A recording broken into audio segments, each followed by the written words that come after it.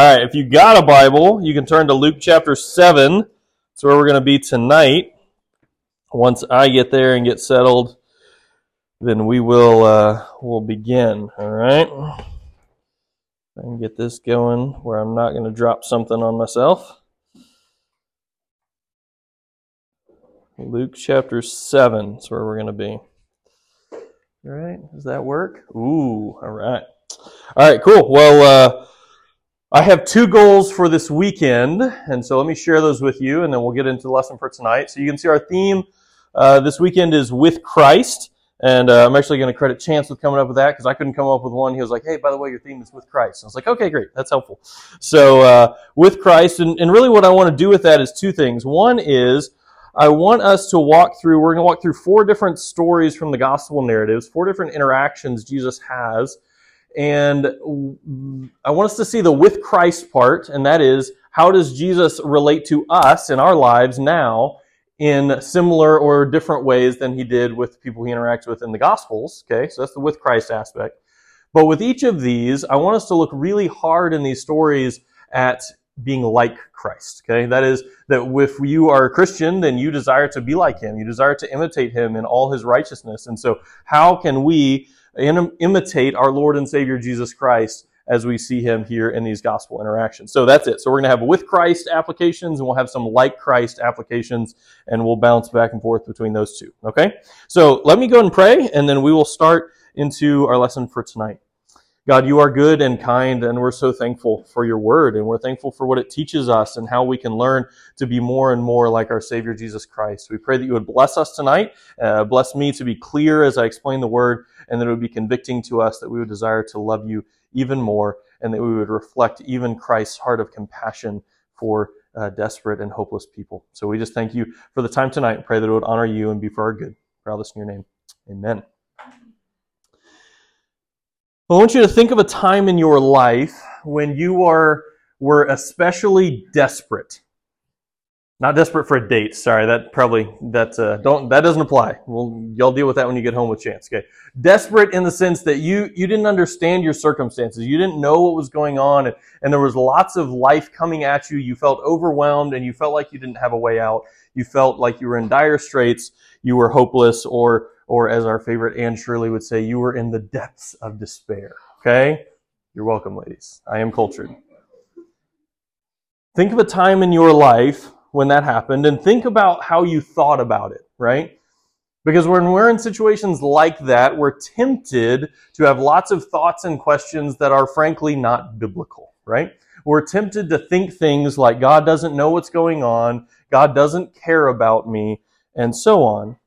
Tonight, in our passage in Luke chapter 7, what I want us to look at is 2 stories, actually 2 young men who are probably close to y'all's age, that Jesus interacted with, and really Jesus used as a platform to display, one, his amazing power, but also his abundant compassion for people.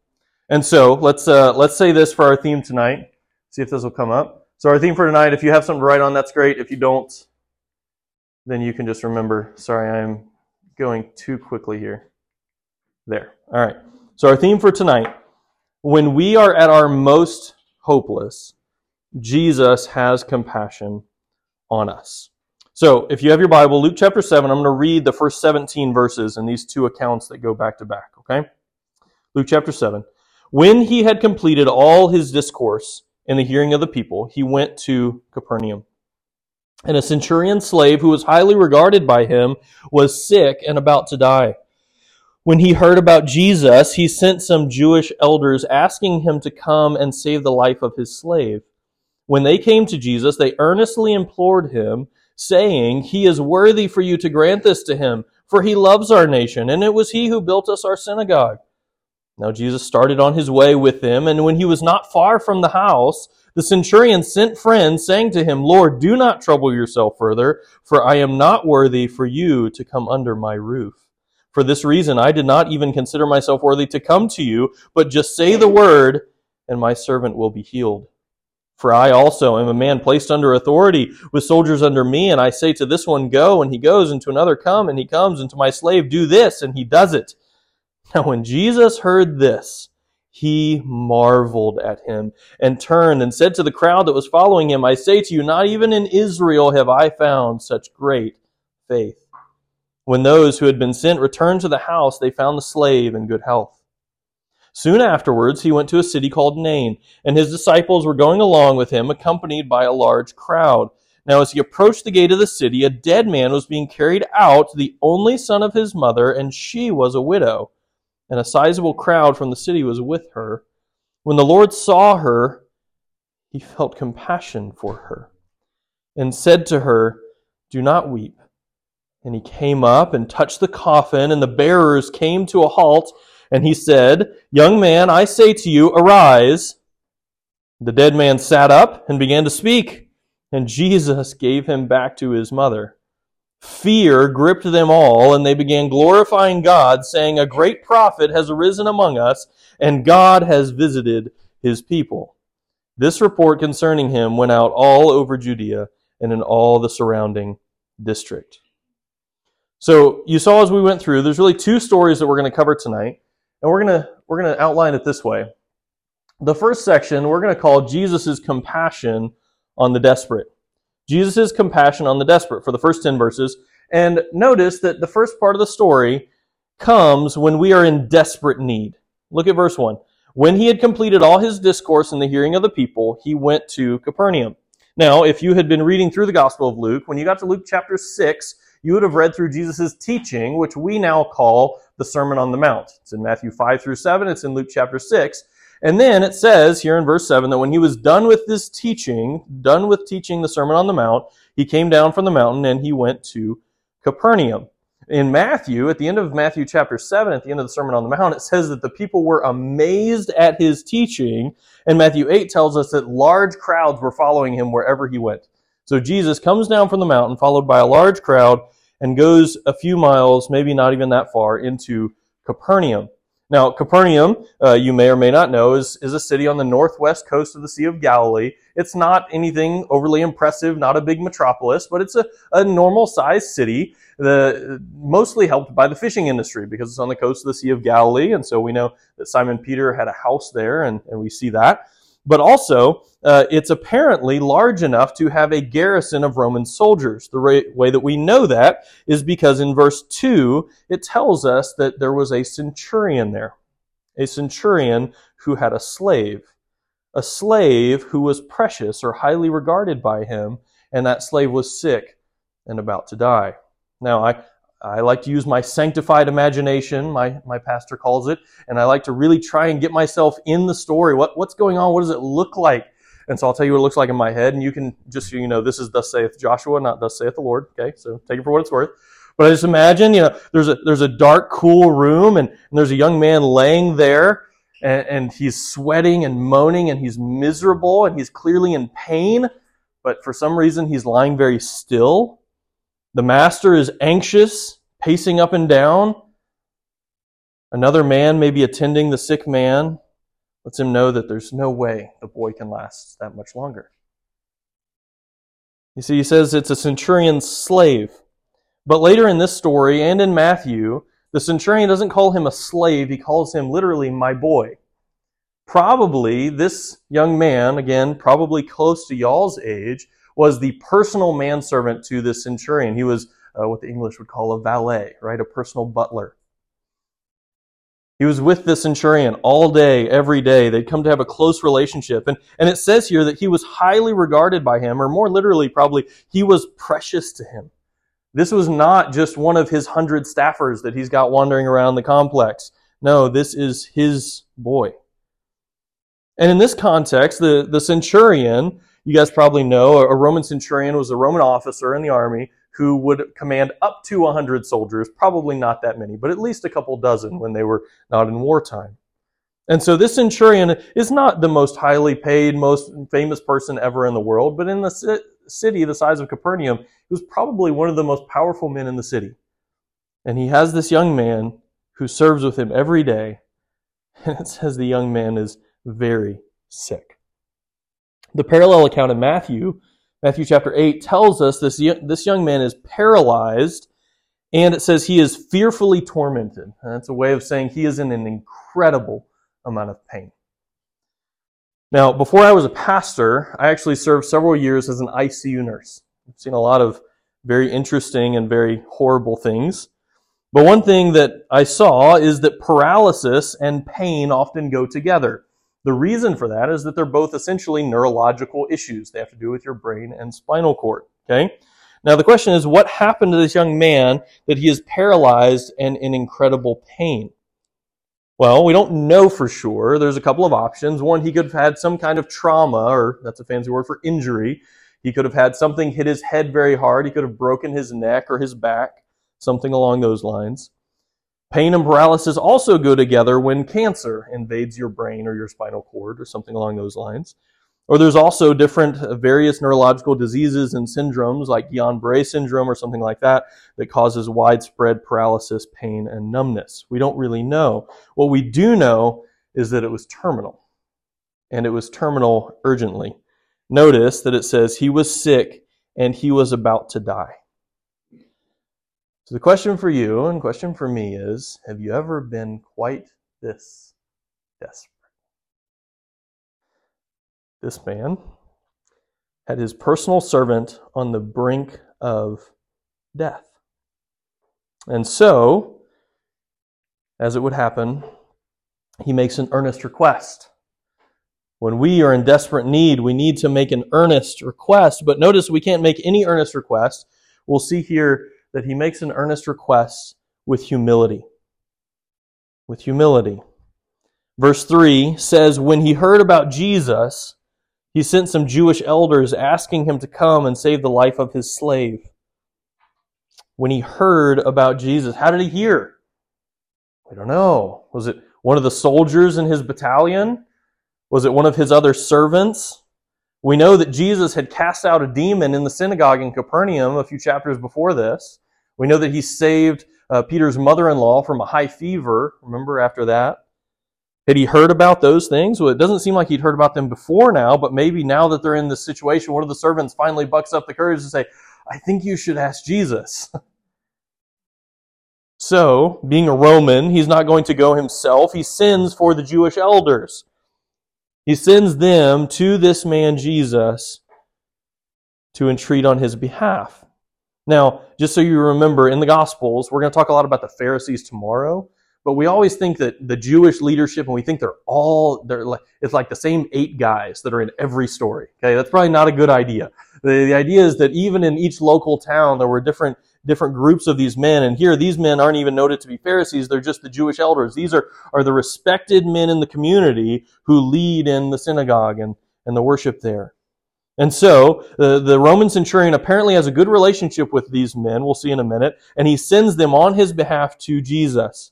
And he asks them to go to Jesus and ask him to come to his house and to save the life of his slave. It's a very interesting, unique word that is actually used a lot in Acts when Paul is on his missionary journeys and he gets shipwrecked. You remember in Acts 27 when he's on his way to Rome and he gets shipwrecked, and it says that at the end of Acts 27 that they were brought safely to land, and when they had been brought safely through, they found the island. This centurion is in the worst storm of his life, and he says, I need you to bring my boy safely through. Go, get Jesus and tell him that my slave doesn't have time. He needs to be brought safely to the shore. There's an application in here for us, and you're going to think I'm really, really silly for this because it's really obvious. But the question is, when you are sick, do you pray? Do you pray and ask Jesus to come and help you when you are sick, when you are in situations that are hard? When your friends and your family are sick or in desperate situations, do you pray and ask God for comfort for them, for healing for them? Matthew Henry says, the centurion begged that Christ would come and heal his servant. We may now, by faithful and fervent prayer, apply ourselves to Christ in heaven and ought to do so when sickness is in our families, for Christ is still the great physician. Yeah, go to the doctor. Yeah, take a Tylenol, whatever you need to do, but remember that someone is in control of your health. It's not you, it's not your doctor, it's not anyone else. It's Jesus is the great physician. Are we praying about the normal things of life? Verse 4, the elders apparently respond. And it says, they came to Jesus and they earnestly implored him, saying he is worthy. They earnestly implored him. They came to Jesus and they tried to express to him how important this was. Both how important it was and how urgent it was. There wasn't time to lose. They earnestly, eagerly implored him. And notice what they said, saying, he is worthy for you to grant this to him. This man is deserving of what you should do.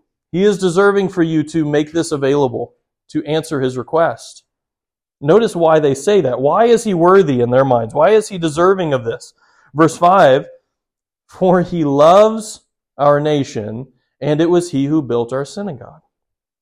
Apparently, over time, this Roman centurion had gotten to know the people of the city and gotten to love them and have an affection for them and their culture and even something about their God. Apparently, he had financed and been the producer of their synagogue there in the city. And they appreciate him because he appreciates them. It says, he loves our people and he built us our synagogue. Now, recognize that the Jews, there is no love lost between the Jews and the Romans. They don't like him because he's who he is. They like him because of what he has done. So the Jews, they tell Jesus that this man is worthy. They go to bat for this guy. Here's an interesting application from that. If you needed someone to go on your behalf, would they? Are you kind and generous enough to other people that if you were in a situation where you needed help, they would go to bat for you? Interesting thought, right? But here's the like Christ application. Think about where Jesus is in this. He shows up in the city, followed by this huge crowd. He's met by these Jewish elders. They ask this request, and they say, you need to come do this because this guy is really, really deserving of your help. Now, you guys are all good Bible scholars. I know that Chance teaches you well. Do you think that biblically, spiritually, this guy is actually deserving of anything? The answer is no. He's a sinner, right? He's a sinner like all of us. None of us deserve anything but God's punishment for our sins, and yet God is good and kind. Now, Jesus is God. He has perfect theology. He hears them say, this guy is very deserving because he gave us stuff. Do you think that he sees through that bad doctrine?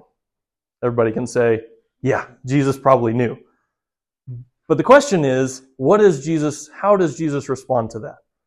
Well, we find out in the next verse that Jesus agrees. My caution to you all, my encouragement to you, my application from that is, it's easy for us who love the Bible to always find the small doctrinal, theological misunderstanding detail and highlight that and not go and serve people. Okay? Be careful that even when people who are young in the faith, or frankly even unbelievers who don't know what they're talking about, say things that are wrong, choose your battles. Okay? Jesus chose in this moment to not say, actually that's horrible theology. He chose to serve. Okay? And by the way, just so you know, Jesus does call out the bad theology at times. We're going to talk about that a lot tomorrow. But notice verse 6, Jesus agrees. He starts on his way with them. And in fact, in Matthew chapter 8, he actually verbalizes to them, I will come and heal him. Jesus is committed. He's going. So there's the application for being like Christ. Are you willing to go out of your way, inconvenience yourself to serve and love other people? He agrees to heal the man's servant, not, by the way, because the centurion is worthy. He knows better than that. But why? Because he's good. It's because he's Jesus. He has a heart of compassion. He wants to serve, and so he says, I will come and heal him. And then verse 6 goes on, he was not far from the house when the centurion sent his friends. So the elders are already with Jesus, bringing him back to the house. The centurion, I think, this is, again, sanctified imagination, I think the centurion either sees Jesus coming or hears him coming because he's close to the house, and he gets nervous. And so he sends out the friends he's got in the house, sends them out into the street to stop Jesus and say, no, Lord, do not trouble yourself further, for I am not worthy for you to come under my roof. Verse 7, for this reason I did not even consider myself worthy to come to you. The centurion sees him coming and gets really intimidated that Jesus is coming. we can't have Jesus coming to our house, okay? I don't know if any of y'all's moms are like this, where somebody's coming over, the pastor's coming over for lunch, and she's like, everybody pick up, right? Okay, that, but like a million times. Jesus is coming to the house, and he says, no, I can't handle it. I am not worthy for Jesus to come in my house. In fact, he even says through his friends, this is why I didn't even come to you in the first place. I wasn't worthy to see you. This guy is a centurion. He is a man who is used to authority. We're going to see that in a minute. He is a real grown adult man. And he can't bring himself to look Jesus in the eye. So my question for you and me is, do we sometimes think that we are more worthy than we should be? Do we sometimes just roll into the throne room of heaven and kick off our shoes and tell Jesus exactly what he needs to do for us because we are that important? By the way, we're not. Do you recognize your utter unworthiness before Jesus? Do you recognize that you need to be humble, properly humble before him? The centurion made this earnest request to him, but it was with intense humility because he recognized who Jesus was and he recognized who he was. But what's interesting is his humility is actually not what Jesus highlights. It's actually his faith. Notice at the end of verse 7, just say the word and my servant will be healed. Just say the word and my servant will be healed. He recognizes, this pagan man recognizes that Jesus wields the power of God. Okay? Deuteronomy 32:39 tells us that God says, I am he, there is no God besides me. It is I, God says, it is I who puts to death and gives life. It is I who wounds and I who heals. 1 Samuel 2:6, Yahweh kills and makes alive. Psalm 107:19 and 20. Then they cried out to the Lord in their trouble. He saved them out of their distresses. He sent his word and healed them. You know, the one person in the entire universe who can just heal people, it's God. Okay? The centurion looks at Jesus and says, if you say the right thing, my boy will be healed. And notice how he knows this. Look at verse 8. I also am a man placed under authority with soldiers under me. I say to this one, go, and he goes, and to another, come, and he comes, and to my slave, do this, and he does it. He says, look, when I tell my soldiers to do something, they obey immediately. Do you know why? Not because I am important, but because I am under bigger authority, right? He says, I am a man placed under authority. They are afraid of my superiors getting involved, and so they obey me. He says, Jesus, what I've heard about you is you tell things to happen, and they do because you carry with you the power of God. Jesus Christ is God. And he recognizes this. If you do this, this will happen. If you say the word, my boy will be healed. Now, what's interesting is the reason the centurion didn't want Jesus coming into his house was his humility. The reason he could let Jesus not come into his house was his faith, right? He says, you don't need to come. You stand right there and say the word, and it'll happen. One of the commentaries, William Hendrickson, he kind of paraphrases this, and he says, Jesus, you say go, and the disease flees. You say come, and the health arrives. You say do this, and my boy's body obeys you. The centurion believed that Jesus could heal his servant with a word. So, application for you and me. When we are in desperate, dire situations, do you actually, honestly, in your heart of hearts, believe that Jesus can fix it? He can. And I know that you would all say that if I asked you. But when you're in that spot and it feels like nothing's going to go right, no matter what you choose, and you can't get out of this, do you know that Jesus can actually do it? He can. Did you know that he can solve your most difficult problems with a word? He can. You see, faith, as the Bible describes it, is confidence that God will do what He says He will do. Confidence in God's Word. And so the question is, do you have confidence in God such that it affects your everyday decisions? Do you have confidence in God and in His Word that it affects the way that you control your emotions? Do you have confidence in God and in the Scriptures such that it comes out in the way you speak about your life? Needs to. Has to. He says, just say the word and my servant will be healed. We bring an earnest request with humility and in faith, and Jesus compassionately responds. He compassionately responds. Verse 9, when Jesus heard this, He marveled at Him. He was amazed. Jesus was struck speechless by this guy. And He turns around and says to the crowd, all these people that had just heard Him speak, turns around and says, just so you know, not in all you Israelites have I found somebody like this. Not in all of Israel have I found such great faith. Now, was this centurion exercising faith that he came up with on his own? No, we know that's not true. Biblically, faith is a gift to us like everything else is from God. But when we take the faith that God has given us and we exercise it according to His Word, it is an honor to Him. It's pleasing to Him. It's glorifying to God when we exercise the faith that we've been given. And so Jesus looks at this man and He praises him for living by his faith, by acting according to what he knew to be true. So how can we be like Christ in this? Do you recognize and praise the faith of others? When you see your friends and your family and the people that you interact with, and they are actually exercising great faith, do you say, hey, that's honoring to the Lord. Keep it up. Do that.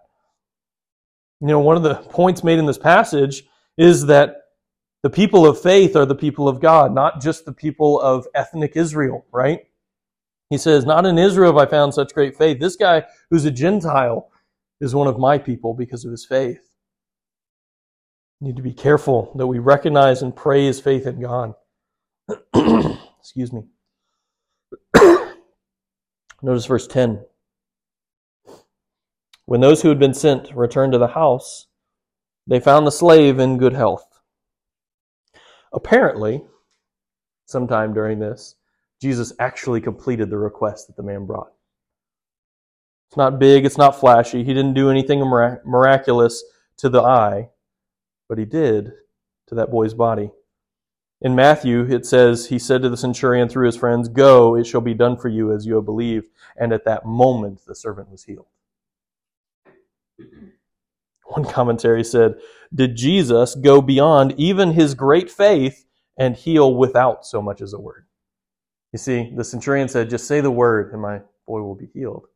And Jesus says, go. It's already done. Both as a show of His great power and as a reward for this man's humility and faith, He heals the man's boy. I want you to see in here, Jesus has compassion on a man in a desperate situation.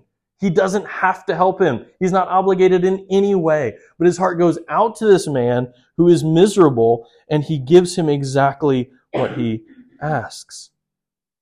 And yet, you and I, when we're in our worst situations of our lives, when we feel completely overwhelmed, we don't even remember to pray and ask Jesus for help. Why not? Do we think He's not going to listen? Do we think He doesn't know? Do we think He doesn't care? He cares. He is a God of compassion and tender heart. And you might be sitting there thinking, okay, I hear what you're saying, Joshua, but listen, I'm beyond desperate. Because the desperate situation, the prayers didn't come. The answers didn't come. Yeah, I was desperate, and then I found out it actually was cancer. I was desperate, and my loved one did die. I was desperate, and I did lose my job. I was desperate, and I did fail out of that class. So what now? Well, in God and His Spirit's perfect wisdom, we get another scenario that it speaks exactly to that. Okay? So now, we're not just talking about Jesus' compassion on the desperate. We're talking about Jesus' compassion on the despairing. What happens when you're one step removed from desperate? Well, it says that Jesus after maybe just a couple days or a couple weeks, travels to a small village called Nain, about 25 miles away. And in a divinely appointed, air quotes, coincidence, Jesus has this encounter. So this time we're going to say, what happens when we are in despair? Well, verse 11, soon afterwards he went to a city called Nain, and his disciples were going along with him, accompanied by a large crowd. Verse 12, as he approached the gate of the city. Coincidence, right? A large crowd following Jesus, approaching another large crowd coming out of the city of Nain at the gate of the city. One crowd is being led by Jesus. The other crowd is being led by a single woman. And it says a dead man was being carried out. A dead man carried out of the city, the front of a funeral procession. Apparently, the dead man was the only son of his mother, and she was a widow. This doesn't communicate well to us in our day and age, but in that time, being a widow without a male relative meant that her life was unofficially over. She had nothing left. She already was a widow, and now her only son has died. She comes out of the city weeping at the front of a funeral procession. All hope that she had was gone. There was a sizable crowd with her, but functionally she was alone in a crowded room, right? One commentary says, it's not surprising that no one asked Jesus to restore the mourning widow what she had lost. Why? Because the case is absolutely hopeless. What are you going to do now? She's already a widow and she's lost her son. But the commentary goes on, our attention shouldn't be too exclusively fixed on the widow and her only son. Instead, it should be concentrated on God's only son, because when he steps into the picture, can the death of an earthly son really be considered hopeless? Another commentary said, two only sons meet. One was alive, destined to die. The other dead, but destined to live.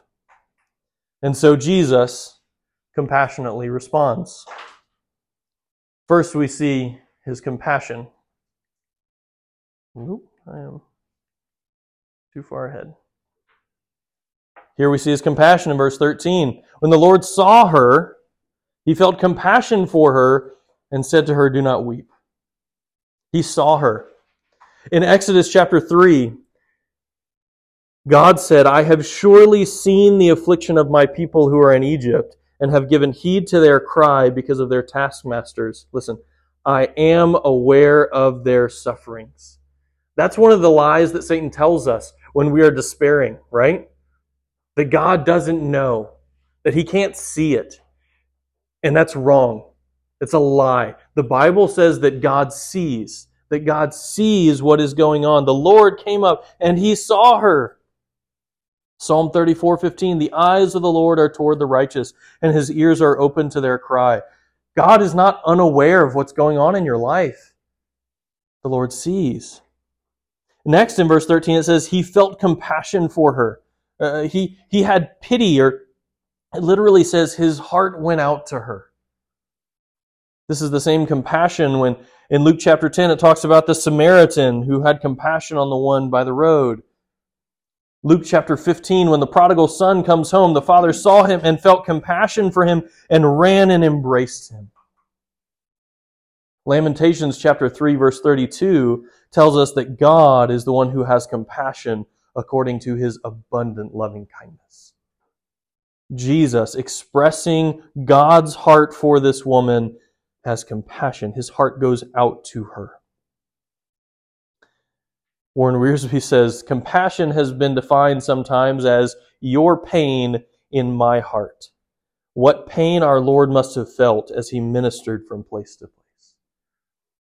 What if you, like Jesus, could perfectly feel the right emotion for every scenario? And you walk around and you see nothing but people who are struggling and suffering under the weight of a sin-cursed world. How his heart must have broken for them.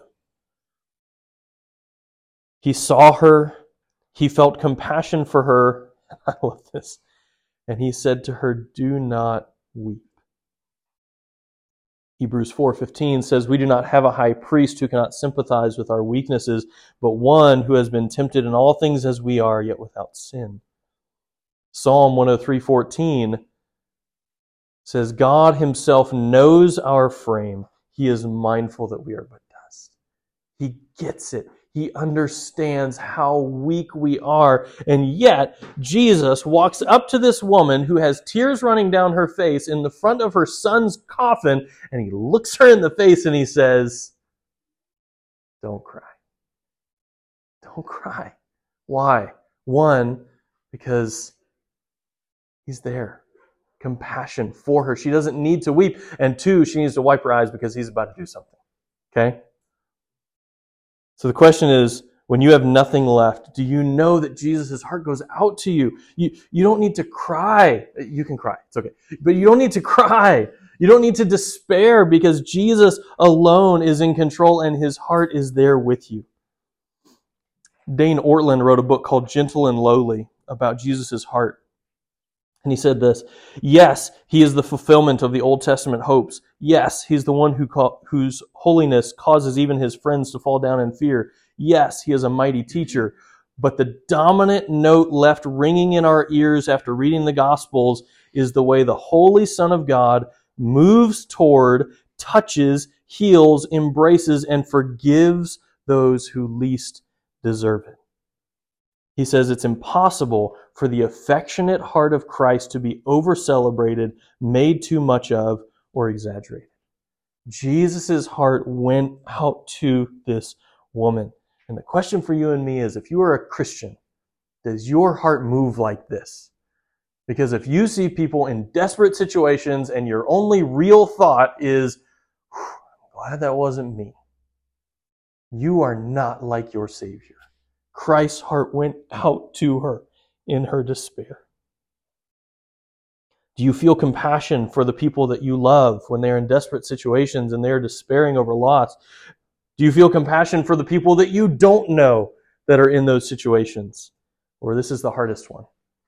Do you feel compassion for your opponents and people you are opposed to when they're in these situations? Jesus' heart went out. He felt compassion for her. But in the next two verses, we see his power. Verse 14, this is awesome. "He came up and touched the coffin." So he walked, he's talking to the lady. He says, looks at her in the face, "Don't weep." He walks behind her. He puts his hand on the coffin. Just so you know, a gasp runs through the crowd. Does anybody know why? Okay. Numbers 19 is very, very clear that if you touch a dead body, you touch a grave, or you touch anything in between, you are unclean for a week. Okay?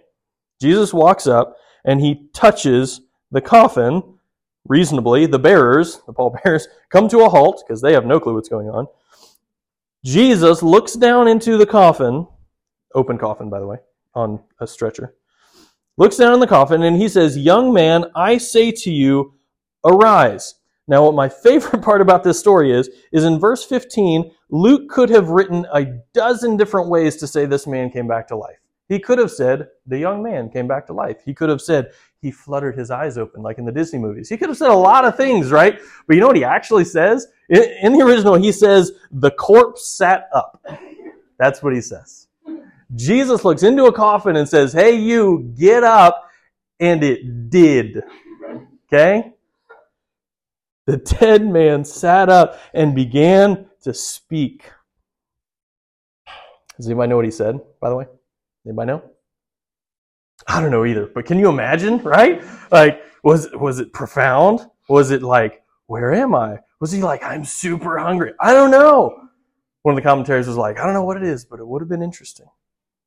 Maybe when we get to heaven, we'll ask him, "What did you say when you sat up?" And just so we're clear, the little gasp that went through the crowd when he touched the coffin is chaos now, right? I mean, this girl's laughing and crying at the same time. Aunt Mildred just fainted, right? I mean, this corpse sat up in the middle of these two huge crowds. And verse 15 says, Jesus gave him back to his mother. Now, those who had read a lot of the Old Testament would have recognized this miracle that Jesus just did, and they would have thought of another couple stories. They would have thought first of 1 Kings chapter 17, when the prophet Elijah healed the boy, took the child, and brought him down from the upper room into the house and gave him to his mother. And Elijah said, "See, your son is alive." They also would have thought of 2 Kings chapter 4, when Elisha, the second prophet, did a very similar thing. Now, what's interesting, William Hendrickson says, is that there's a difference between what Jesus did and what Elijah and Elisha did. It's this. Note the agonizing struggle of Elijah before the child's soul returned. He cried to the Lord. He stretched himself upon the child 3 times. He cried to the Lord. More strenuous still, and perhaps longer, is Elisha's struggle. Compare this with Luke 7, and Jesus said, "I say to you, get up," and the dead man sat up. There is no conflict, no wrestling. There is simply the word of majesty. The young man is alive and talking. Reason? Jesus is God, nothing less, and his victory over death is immediate and complete. Jesus is not an Old Testament prophet. He's God. And when he looks into a coffin and says, "Get up," it happens. And it says he gave him back to his mother. I love that. Because what does it mean? Well, it means that he got the young boy up and he walked him over and gave him back to his mother. But it means that she lost her son. He gave him back to his mother from the dead. He can do that. And he did do that because his heart went out to this poor woman. Jesus isn't limited by anything. Just so we're clear. Put something up, doesn't stop him. And what's the response? Well, the right response. God is glorified. When Jesus compassionately responds, God is glorified. Verse 16, fear gripped them all, and they began glorifying God, saying, "A great prophet has arisen among us, and God has visited his people." Fear gripped them. It's the same fear that came over Zacharias when he was in the temple and the angel showed up. It's the same fear that came on the people when Ananias and Sapphira were struck down by the Holy Spirit for their lies. No one watching thought this was a magic trick. They were convinced that a great prophet has arisen among us, referring to Deuteronomy 18. The prophet, the one that would come, has arisen among us. God has visited his people. Remember that verse from Exodus 3? When God says, "I see their suffering. I am aware of their suffering."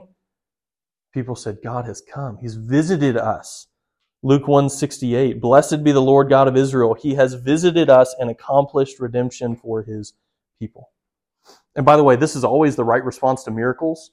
You recognize that in the Bible, miracles are for a reason. They are to validate the message of the one who is coming.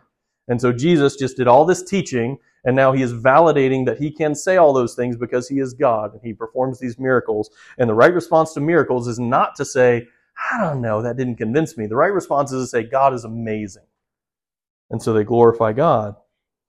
And verse 17 says, the report concerning him went out all over Judea and in the surrounding district. And one commentary says, the report hasn't stopped spreading yet. So the application for you and me, do you glorify God when you see his amazing works? Do you praise him and proclaim him for the good things he has done? It is our business as God's people to praise and glorify him when we see his miracles. You say, yeah, but we don't have the miracles like that anymore. Oh, we have better miracles. You and me, if we're Christians, are getting to be more and more like Jesus Christ. That's a miracle. I don't even know y'all that well. It's a miracle that any of us are saved from our sin. Do we praise and glorify God for that? Now I want to take a real quick aside before we finish, because these two encounters together give us a very interesting theological perspective. Okay? These two encounters put together are a fascinating picture of salvation. Track with me for just a minute. In the story of the centurion's slave, we see salvation from a human perspective. Okay? We see how the centurion recognized his need. And he came and he recognized that he needed something from Jesus. You and I, in our salvation, came to a point at some point where we said, I am a sinner. I have a problem and I need saving. He came and asked The Bible says in Romans 10:13 that whoever calls on the name of the Lord will be saved. If you're a Christian, there was a point where you came and you asked God to save you. Now, just like the centurion, you asked in humility and in faith. You see, God doesn't answer prayers when you say, God, please save me because I deserve it. It doesn't happen. He also doesn't say, God, please save me because I hope you can do this. Maybe I'm just kind of banking my luck here. But when we come and we ask God and say, God, I am the only, you are the only way of salvation for me. And when we come and we say, God, you are the only option I have, say the word and I will be healed, like the centurion said, God responds. So we recognize our need, we ask with humility and faith, and what happens? He compassionately responds. But then there's the other story. Why? Well, because if we just took that part of salvation and said, okay, we see a need and we ask in humility and faith, somebody out there is going to say, looks like the centurion did the saving. I know Jesus was there, but the centurion he initiated. And they're going to sit there and say, yeah, I mean, I'm saved because God saved me, but I'm saved because I wanted to be saved, right? And you're all looking at me like, this guy's got horrible theology. No, I don't. I just like this next encounter. Why? Because the next encounter has nothing to do with anyone's faith. What does it have to do with? It has to do with Jesus seeing our need and his heart going out to us. You see, your soul before Christ intervened in your life is not a centurion among men nobly petitioning for the welfare of others, okay? That's not what it is. Your soul is as dead as a doornail as this young man in the box. That's your soul before Christ. And yet, at some point, Jesus Christ showed up at the gate of your soul's city, the maker of life, the conqueror of death. He stood at the foot of your spiritual coffin and spoke life into your soul and said, young one, get up. And you know what happened? Your dead soul got up. It did. And now you have life and you have it abundantly. 2 Corinthians 5 says you are a fundamentally new creation because Jesus spoke life into you. You see, the point of these stories is not a centurion who came with a humble, faith-filled request, although that's important. The point of the story is that the Savior had the power to heal a man without even seeing him. The point of the story is not how humble this destitute woman was or how her only son had died and left her alone. It's interesting that it calls her son her only son. Greek, that's monogenes. It's an interesting word because it's also used of God's monogenes, the only son, the only begotten son of the Father. You see, the point isn't her only son, the point is God's only son, and the fact that when he comes around, salvation from a divine perspective, God sees that you have a need. His compassion goes out to you, and he intervenes in your life and supernaturally turns a dead thing into a living one. That's what happens. You see, this boy's resurrection, all of our salvation experiences, is a work entirely and completely of God. Matthew Henry says the gospel call to all people, and listen to this, to young people particularly, is this: arise, arise from the dead, and Christ shall give you light and life. Our theme for this evening was when we are at our most helpless, hopeless, desperate, despairing situations, Jesus has compassion on us. The Bible says it a little bit differently. In Romans 5:8 it says, while we were yet sinners, Christ died for us. When we have nothing left, when we're at the end of our ropes, Jesus intervenes and he has compassion on us. And now, by the way, if you are in Christ, you need to remember that Jesus' heart still goes out to you. Every day, he cares and he knows and he loves you. And often, he prevents lots of horrible things from happening to you because he cares. Matthew Henry says this, and I'll wrap up. Christ has a concern for the mourners, for the miserable, and often prevents them with the blessing of his goodness. What a pleasing idea does this give us of the compassions of the Lord Jesus and the multitude of his tender mercies, which may be very comforting to us, when at any time we are in sorrow. Let poor widows comfort themselves in their sorrows with this, that Christ pities them and knows their souls in adversity. And if others despise their grief, he does not. Jesus has compassion on us. Let's pray. God, we're so thankful for Christ and for his abundant compassion, his tender heart that goes out to sinners and sufferers like us. We're so thankful that as we see Jesus interacting with these people, that we see that in our own life, that he intervened and he gave us life when we had nothing to offer. And yet, God, we pray that we would respond and we would imitate our Lord, that we would reach out to others and that we would extend compassion and care and service to those around us as a reflection of your great goodness. We thank you for the time in your word. In your name, amen.